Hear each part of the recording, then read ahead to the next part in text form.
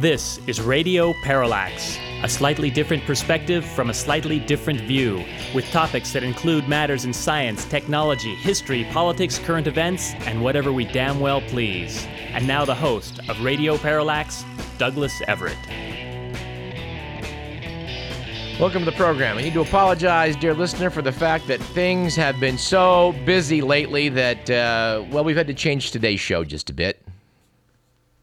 We're going to hear from some old friends about our upcoming anniversary, but we're going to just put that off, I think, till next week's program, which will mark Radio Parallax's 500th show. For show number 500, we're going to hear from some old friends, and we're going to take a look back at some of our more entertaining and informative moments, shall we say. But as mentioned on this show, over the last couple of weeks, I've been battling with files, the old files amassed for this very program. And I must say, getting them fully organized and in order is something I think like climbing Mount Everest. Currently, I'm somewhere between the base camp and Camp 3, I think. The air is getting thin. We're not quite in the death zone yet.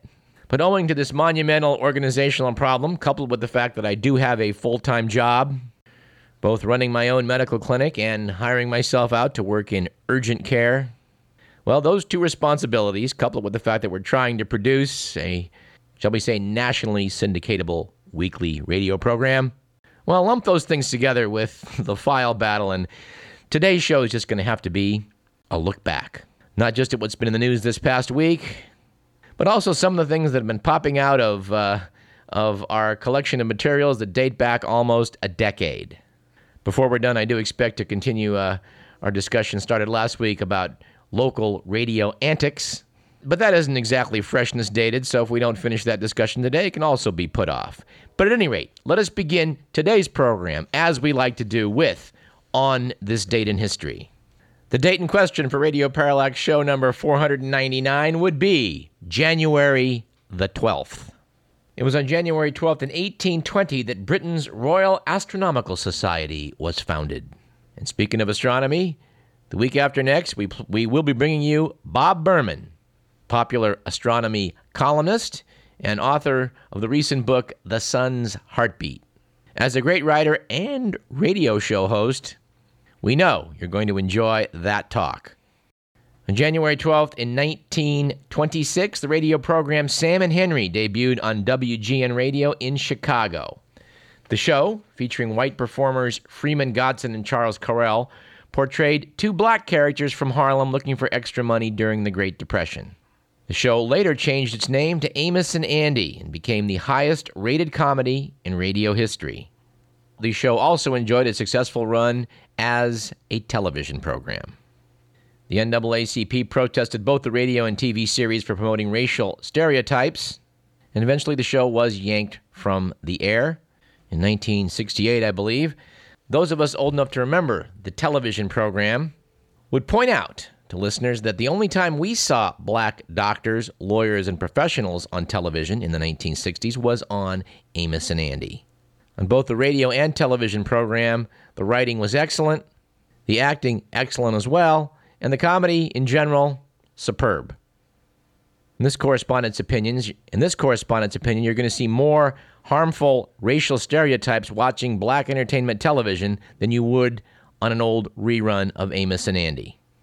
And I would add that opinion, like all those heard on this program, do not necessarily represent those of KDVS, our sponsors, or the Regents of the University of California.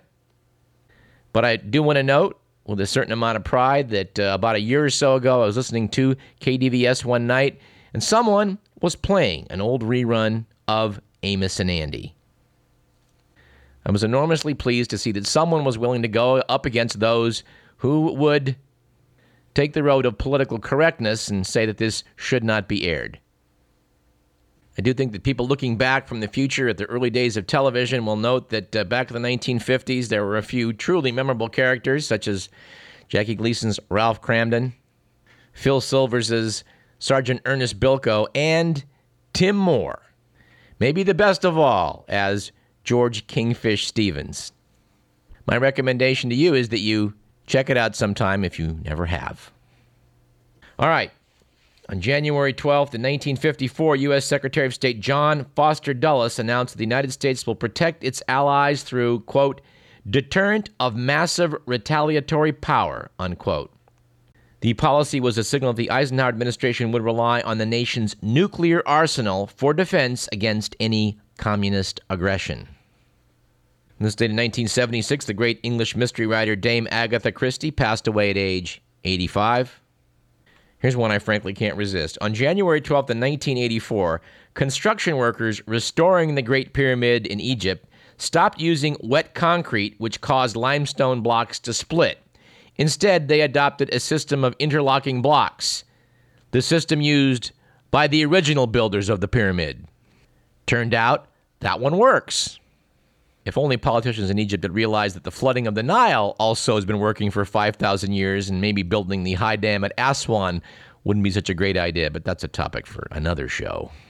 All right, final item. January 12, 1996, troops from Russia and the United States arrived in Bosnia to help with peacekeeping in what was the two countries' first joint military action since World War II. And yeah, we have to say that it's probably a good thing when we're fighting on the same side as the Russians. That worked out pretty well in World War II.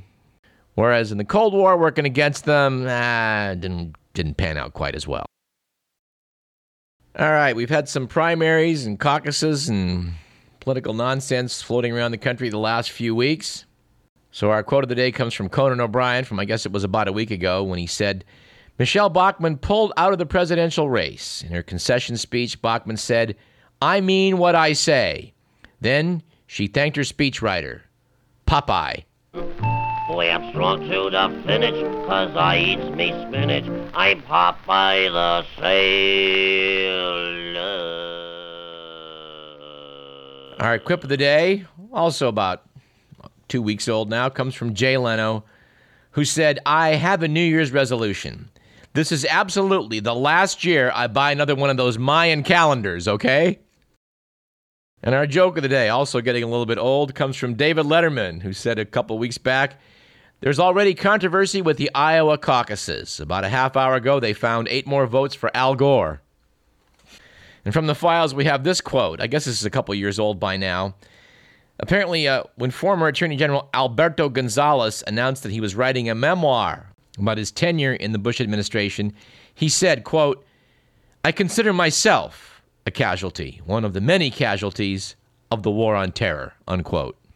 Yes, former Attorney General Gonzales, your heart has to go out to the guy, because, it is hard work ordering up all that waterboarding. And by the way, we hope someone last night called former Secretary of State Condoleezza Rice on the massive number of lies she was a part of in the ramp-up to the war in Iraq. No, I'm sorry. The idea that it was bad intelligence that led to our misadventures in Iraq, I'm sorry, that one just doesn't fly. Wouldn't you agree, Mr. McMillan? All right, our stats of the day are a little bit long in the tooth, but also worth a look. This one comes from 10/31/08. Remember October of 08, right about the time things were going south in the economy? Well, at that time, ABCnews.com noted that the year before, in 2007, Wall Street's 5 biggest firms, those would be Bear Stearns, Goldman Sachs, Lehman Brothers, Merrill Lynch, and Morgan Stanley, paid out $39 billion, that's with a B, $39 billion in employee bonuses. Those keeping track might note that during the same period, the shareholders of these firms lost $74 billion. Yeah, with a B, $74 billion. Naturally, these firms would want to pay out bonuses for such a job well done, wouldn't you think? Makes sense to us. And here's one, frankly, we don't believe, but I'm going to repeat it anyway. According to the National Endowment for the Arts from January 2 years ago, for the first time in 25 years, more Americans are reading literature, noting that 50% of adults say they read novels, short stories, plays, or poems, up 3.5% since 2002. We hope this is true, but frankly, have our doubts. All right, from the letters to the editor section, we're going to actually not use one written to us, but one written to Sky and Telescope magazine, oddly enough. The letter is as follows. I can't see much of the night sky here due to the paradoxically bright lights in this otherwise gloomy place. But you've brightened my time with Sky and Telescope. I look forward to studying our universe a lot more once I can find my ideal dark sky location with a small cabin and an old dog. Thank you. That was written by Thomas Darby from Corcoran State Prison in California. And we can't resist this public pronouncement. According to New Scientist magazine, from pharmacologist David Colquhoun of the University College in London, who commented in the medical journal BMJ the following in the wake of UK authorities deciding to license homeopathic treatments for bruises. Said the pharmacologist, if you sold strawberry jam that contained not a trace of strawberry, you'd be in trouble. And yes, dear listener, as per our previous conversation on this program with Simon Singh about his book, Trick or Treatment, homeopathic cures available on most pharmacy shelves, in fact, contain no active ingredients. The supposed beneficial compounds are diluted until virtually none of the original material is left. Therefore, it is my recommendation to you as a medical professional that if you have an illness of any kind, give the homeopathic remedies a pass. Unless, of course, you think that your next peanut butter and jelly sandwich would do fine using strawberry jam that contained absolutely no strawberries. If that's okay with you, go for it with those homeopathic drugs. And here's an item I was thinking of passing, but I guess I'll reintroduce it here. It doesn't truly reflect reality, but it's such a good quip, we'll use it anyway. Said Craig Ferguson, about 6 months into the current administration, I think everybody should just calm down. Give Obama 4 years. See what he can do. Then, if he's a miserable failure, we'll do what we did with George W. Bush and elect him to a second term. And yes, of course, yesterday, with the 10th anniversary of Guantanamo, efforts were being made across the country to commemorate this and remind the Obama administration that although President Obama declared he would have Guantanamo closed within 1 year of the second day of his administration, it's still open for business. We'd also find this may be a good time to quote from an article by Kim Geiger, Chicago Tribune, reprinted in the Sacramento Bee, noting that scientists and inspectors at the federal agencies responsible for food safety say they face political and corporate interference with their work, according to a survey released by the Union of Concerned Scientists. The survey suggests a continuation of problems that government scientists had complained about during the George W. Bush administration, despite Obama administration pledges not to let politics intrude on scientific conclusions. And it comes more than a year after the administration promised to issue new rules to protect scientific integrity. Obama, he's not quite as bad as W. And there's a ringing endorsement, isn't it? And speaking of endorsements, this pains me slightly, but I cannot award the Mythbusters a ringing endorsement. Love the show, by the way. Do love the show, Mythbusters, on the Discovery Channel. But Jamie Heineman and Adam Savage took their show on the road, came to Sacramento last Monday. I was in the audience, and although I enjoyed myself, as did the entire crowd, when you thought about it afterwards, you had to admit to yourself that there really wasn't much there. The boys relied heavily upon audience participation, and there was quite a bit of enthusiastic desire to participate up on stage by the audience. But, you know, inviting two fit guys up to pedal bicycles that pumped water, that filled balloons, that expanded the balloons, that then popped on arrows perched above the guys so that water doused them, what is that? You're not myth-busting. You are giving a demonstration, I guess, of water pumps. You do have the goofball aspect of water dousing the guys up on stage. But what is that? Another point, the boys talked about paintballs, shooting each other with paintballs. And make no mistake, these guys are very entertaining in their nerdy scientific way, which is frankly what we love about them. But Adam at one point was talking about how they decided to shoot each other with paintballs and see how they could tolerate pain. Jamie advised Adam that he was going to shoot him in the same spot each time, which he then proceeded to do. And since the same spot hurt more than being shot in different spots, he won that competition. Expanding upon this curious premise, the boys then brought up an audience member to wear a suit of armor to be then put in front of a blast shield, at which point they would shoot him with a machine gun that shot paintballs, which I guess demonstrates that a suit of armor is good protection against paintballs. What else it demonstrates? Well, I'm just not sure. I mean, they did explain that if you lay on a bed of nails, that a lot of nails pressing up into you distributes the weight. Therefore, you can put a brick on your chest and with a sledgehammer break it, which Jamie did while Adam was laying on the bed of nails.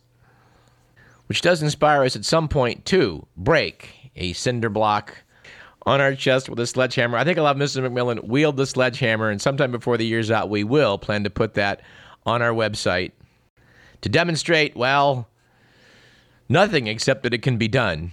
There was one part of the show I did genuinely enjoy. Adam Savage gave a big song and dance about how there's a guy out there who claims he can pluck arrows from the air, and they busted that myth that you can even see, let alone pluck an arrow out of the air.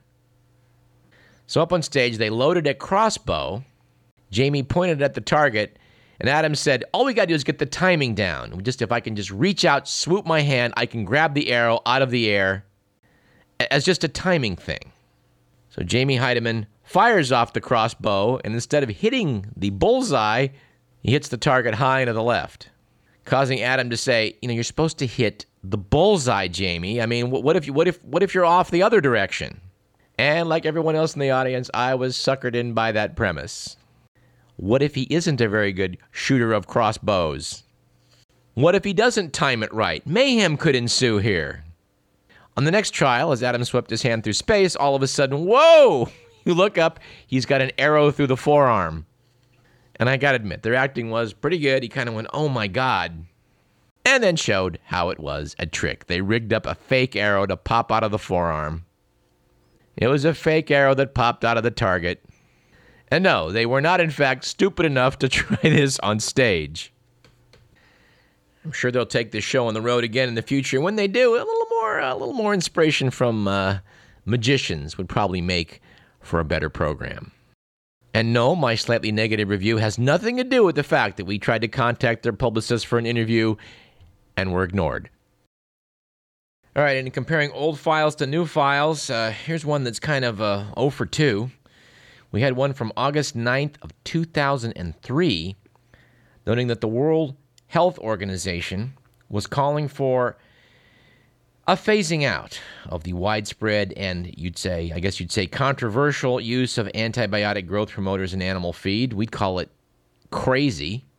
Back in 2003, the WHO said that the move would help preserve the effectiveness of antibiotics for medicine. Hey, there's an idea. Adding it can be done without significant expense or health consequences to farm animals. Well, just when you think progress is being made, we were sent an email by Joseph last month, which I think we made passing mention of, noting that the U.S. Food and Drug Administration announced Thursday, that would be before Christmas, its withdrawal of a decades-old proposal, I add for emphasis, to limit the use of antibiotics in animal feed, a move experts say could have dire implications for public health. Noted the piece by Lynn Peoples, writing on the Huffington Post, experts warn the common and often unnecessary practice is decreasing the effectiveness of antibiotics in human medicine and increasing the deadly threat of methicillin-resistant Staph aureus, MRSA, and other difficult-to-treat infections. Early last year, the National Resources Defense Council filed a lawsuit to compel the FDA to fulfill a commitment it made in 1977, when the agency first acknowledged the mounting public health threat posed by the use of antibiotics in healthy livestock for, quote, growth promotion, unquote, and disease prevention. It's hard to believe this when I'm reading this. A recommendation from an advisory committee at the time, again, 1977, addressed two major classes of antibiotics that are used in both human and animal medicine, penicillin and tetracycline. The FDA was told to, quote, immediately withdraw approval, unquote, for subtherapeutic uses of the drugs in livestock. Fast forward to December 2011. According to Thursday's FDA notice, Congress stepped in before the FDA could move forward with industry hearings, a necessary step before imposing a ban. They asked the agency to refrain from taking any action until there was more research on public health risks. The article quoted Steve Roach, Public Health Program Director for the advocacy group Food Animal Concerns Trust, saying the evidence was there way back in 1977. They made a political decision, and since then the FDA has failed to act. Reminded you on this show before that overall livestock receive an estimated 80% of our nation's antibiotics. The article also notes that the FDA now says it will move forward with voluntary guidance, first issued back in 2010, which offers suggestions to industry rather than imposing a ban. You know, maybe the police forces of this nation can just, suggest to people that they shouldn't commit armed robberies. Just a suggestion. And on that note, Mr. McMillan, I do think we need a break. I'm Douglas Everett. You're listening to Radio Parallax. Stick around. We got plenty more. Oh, yes! We have no bananas. We have no bananas today. We got string beans and onions and big juicy lemons and all kinds of fruit and say. We've got an old-fashioned tomato, a Long Island potato. Oh, yes! We have no bananas.